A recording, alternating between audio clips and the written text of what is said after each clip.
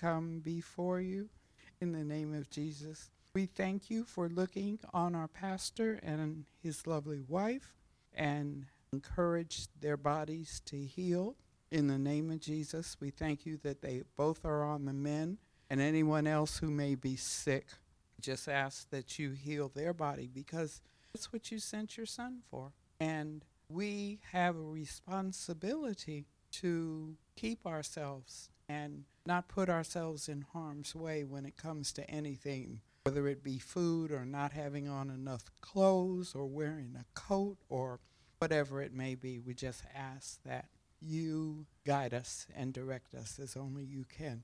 And we pray in your precious Son, Jesus' name. Amen. Amen. Good evening. Thank you for bringing me. I thank the Lord for Vicky. I really do, because I am old people, Letty, and she comes by and gets me and brings me. And I just thank God for having that. She's a blessing in my life.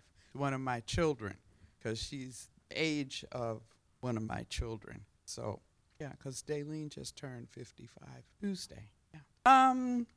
I'd like to go to Isaiah 54, verse 17. No weapon that is formed against thee shall prosper, and every tongue that shall rise against thee in judgment thou shalt condemn. This is the heritage of the servants of the Lord, and their righteousness is of me, saith the Lord. And the Living says, but no weapon that is formed against you shall prosper, and every tongue that shall rise against you in judgment you shall show to be in the wrong. This peace, righteousness, security, triumph over position is the heritage of the servants of the Lord, those in whom the ideal servant of the Lord is reproduced. This is the righteousness or the vindication which they obtain from me. This is that which I impart to them as their justification, saith the Lord. And my title, God loves me, and I know he loves me. I am the righteousness of God in Christ Jesus. And sometimes that can be hard to accept. I know it was when Pastor started calling me Mother Henry. It was like, wait, no, because I didn't feel it. And sometimes I still don't feel it, but I am the righteousness of God in Christ Jesus. The commentary in my Bible, Isaiah 54, says, this chapter has a very personal, long neglected, and often overlooked message for women. The lonely, the disappointed, the childless, the widow. It has all the glorious confidence and assurance, the incentive and understanding of which feminine hearts have longed throughout the ages. God's got the answer to everything. I don't care what position you may find yourself in or what position you're in. I believe if you study your word and you pray, wherever you are, he will bring you to where he wants you to be, because he's got a purpose for you. You're just not here flopping around. You didn't have a conversation, like Pastor often says. I didn't order me, because I would have done it totally differently. But I just woke up one day and found myself here. And actually, when I woke up, I was almost 40 years old, and I was at House of Prayer. That was 35 years ago. But I had no clue, didn't know what saved was, didn't know what my spirit was. I knew something talked to me every now and then, but didn't really pay too much attention, because when you don't know, you don't know. But I thank God for House of Prayer. I thank God for Pastor Gridiron. I thank God for Minnie Ann. Because these two people have taught through thick and thin. Now it's up to me to receive, but they teach. We don't get blanket over, washed, whitewashed, or whatever. We get the word, and it's up to you to pick it up and continue on. The Bible provides all that we need to go through life. You wonder why people are dying left and right now, and that's not my business. My business is to be ready to go when it gets to be my turn to take that ride. Proverbs 3, 5 and 6 says, trust in the Lord with all thine heart, and lean not unto thine own understanding. In all thy ways acknowledge him, and he shall direct thy path. I am skilled in an area, one area. The rest, the decisions aren't right unless I am checking in and say, okay, this sounds good, it looks good, I think I might want to do this. What do you want me to do?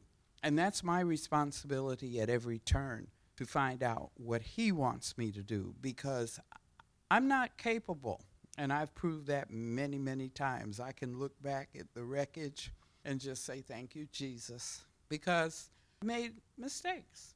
And going forward, I may make some, but I know that he's going to be there because he loves me. He created me, so he's there for me.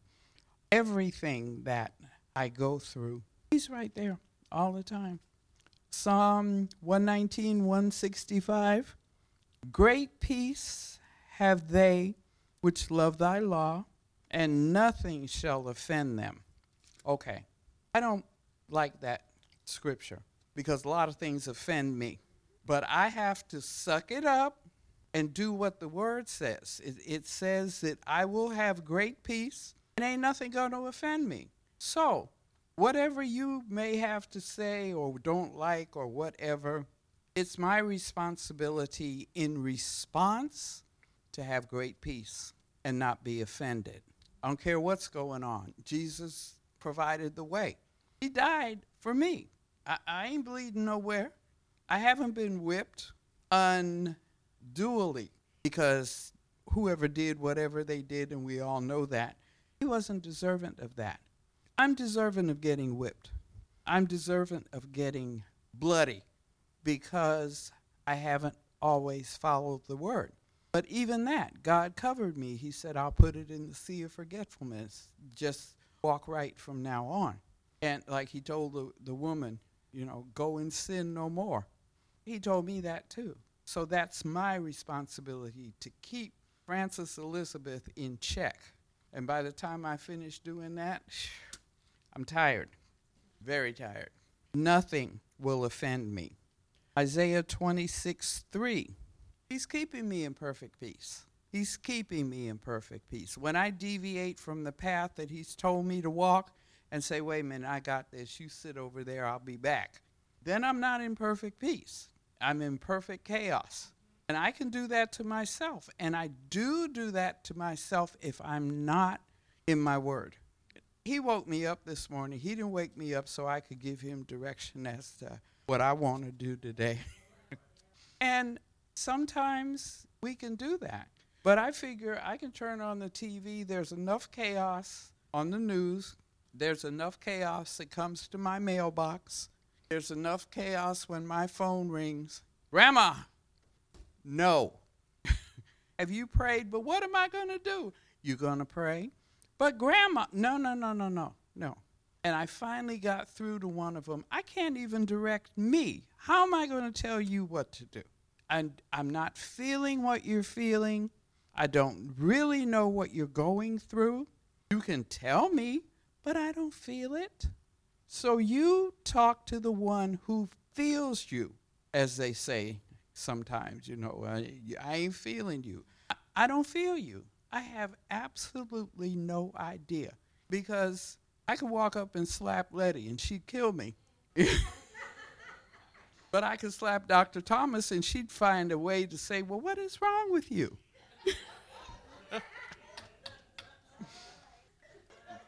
My point, we all do things differently. We all accept things differently.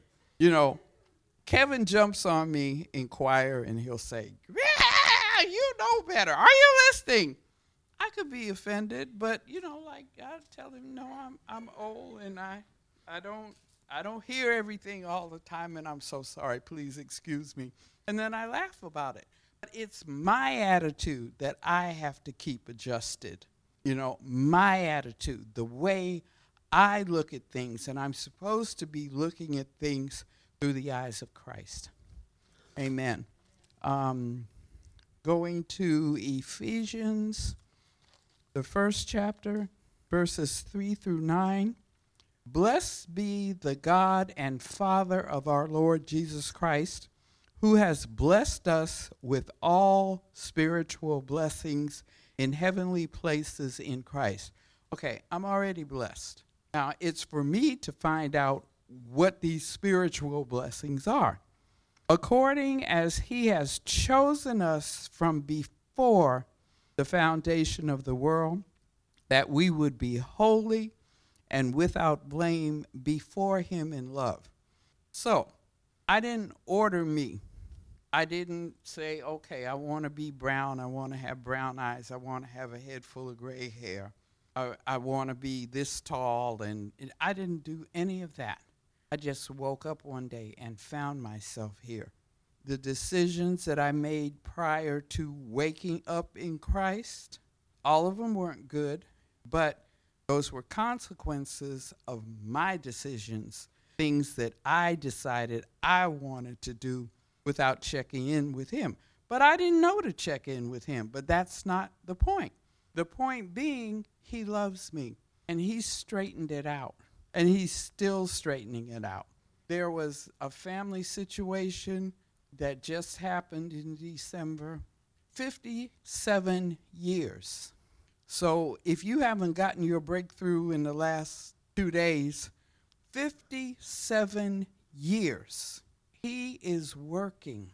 He is always working. And what was going on, it was a process. It's a daily walk. It's not you're going to just get everything you want when you want it. We're not microwave. We're in God's timing. Having predestinated us unto the adoption of children by Jesus Christ to himself according to the good pleasure of his will, to the praise of the glory of his grace, wherein he has made us accepted in the beloved, in whom we have redemption through his blood and forgiveness of sin according to the riches of his grace, wherein he has abounded toward us in all wisdom and prudence, having made known unto us the mystery of his will, according to his good pleasure, which he has purposed in himself. I got everything I need. I don't need anything except to say, Lord, what do you want me to do now? Is this where I should be? Is this what I should be doing? Because I have no problem calling on him, thanking him for protection, thanking him for running up and down the highway like I do, keeping my car. My engine light came on in my car. There was absolutely no reason for it. I said, Lord, you know what's going on. I have absolutely no idea. I had things to do. Roy had jobs that he had to do.